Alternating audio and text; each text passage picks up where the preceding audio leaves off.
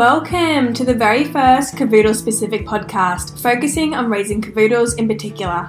I'm your host, Tiana Karamayas, a cavoodle breeder and coach with over 14 years of combined experience raising cavoodles and working within the health, grooming and training sectors of the small animal industry. As a coach, my philosophy is simple. A cavoodle should always complement your lifestyle, never complicate it. If you're interested in achieving this with your puppy, then this podcast is for you. Do you have a new cavoodle or are you thinking of getting one soon? Join my email list via the link in the show notes or at tianakaramayas.com/essentials for free access to my Cavoodle Essentials ebook, including a new cavoodle shopping list and a socialization guide. By joining the list, you'll also receive bite-sized tips and advice about raising cavoodles delivered straight into your inbox each week. Remember to hit the follow button to never miss an episode, and also follow me on Instagram at Tiana Karamayas for more tips and advice about raising cavoodles. Hello, welcome back to episode 36 of the Cavoodle Coach podcast. My name is Tiana Karamayas and I'm your host. So firstly, Happy New Year. I believe this episode will be coming out right after New Year's, so I hope you are having a very lovely start to 2023. I cannot believe we are saying 2023, that's insane. But in today's episode, let's talk about what is happening in my cavoodle litter's life from days 35 to 42. Now, from days 35 to 42, the puppies are going through a mild fear imprinting period. And this means things that the puppies were once, very comfortable with, they start to show a little bit of hesitation and even possibly fear towards. So at this age, if a puppy experiences something that is truly frightening, that can affect them for the rest of their lives. So I take a lot of care this week in making sure that any novel items, so any new things that I am introducing them to, is very positive and very calm.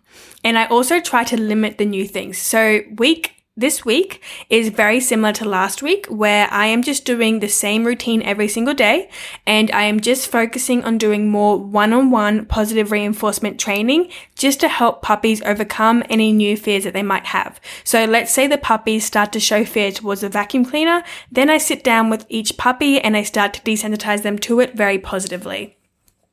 Now, during this mild fear imprinting period, I also start to make sure that the puppies do get introduced to more people. Now, obviously, I am Greek. I have a very big family. So each week, the puppies are meeting so many new faces. It's insane.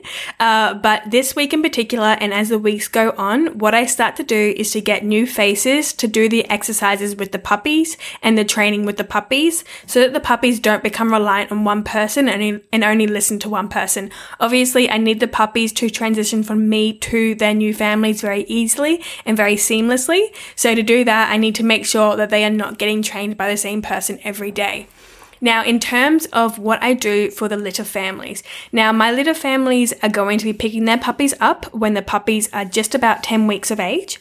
And what I do is I sit down with them prior to when they pick up the puppies and I go through all of the theory about raising a puppy. I cover literally any sort of topic you can possibly imagine. I talk about training, I talk about health, I talk about behavior, I talk about schedules, I talk about important dates and important vaccinations and parasite controls. I go through absolutely everything.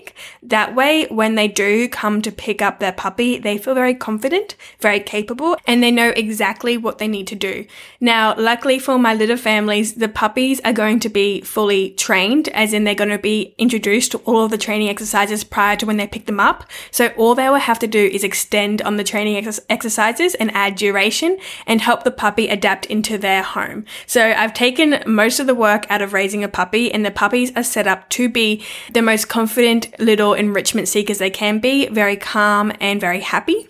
And during this week, we are also focusing on that crate training. We are focusing very much on toilet training, and we are also making sure the puppies learn how to regulate their emotions and learn how to do independent play, which is really, really important for that separation anxiety. So this week, I am focusing on the puppies. I am focusing on making sure all my documents are ready for the new litter families.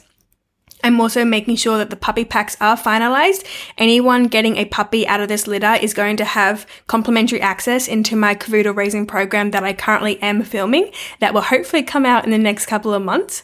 There have been delays, unfortunately. It's just how it goes. But once this program is out, I just know you are all going to love it so much. It just takes the stress out of raising a puppy, of raising a Cavoodle. It tells you exactly what to do, when to do it. Everything is filmed. You go through each section so you can tick it off and understand exactly what you need to do, and you can refer back to it for an entire year. So you can do this training program as many times as you like. And I also will be having weekly live Q&A sessions so you can jump on and ask me any of your questions. So that's what my litter families are going to have complimentary access to. But if you're not a litter family, you are more than welcome to enroll into this program. It's not available just yet, but do send me your interest at hello@tianacaramais.com. Let me know you're getting a new Cavoodle soon and you want to do the program with me, and I'll add you onto that wait list so that you get all the emails as soon as the program is out. Alrighty, so that's it for today's episode. The puppies are doing really well. They're growing, they're running around, they're doing great, and they are learning at an extremely fast rate, and they're teething, and they are onto their own food. They're no longer drinking any milk off mum. They're drinking water. They're playing. It's an adorable age. Go ahead and follow me on Instagram at Tiana Caramais or at Cavoodle Coach so you can watch them in real time. I post on there every single day, and I might even do a live stream for you if you are interested in that. All right. If you have enjoyed this episode, please share it with a friend. Don't forget to also follow this podcast so you get a notification when the new episodes go live on Tuesdays and Thursdays. And I will see you in the next one. This has been your Cavoodle coach, Tiana Caramais. See you later.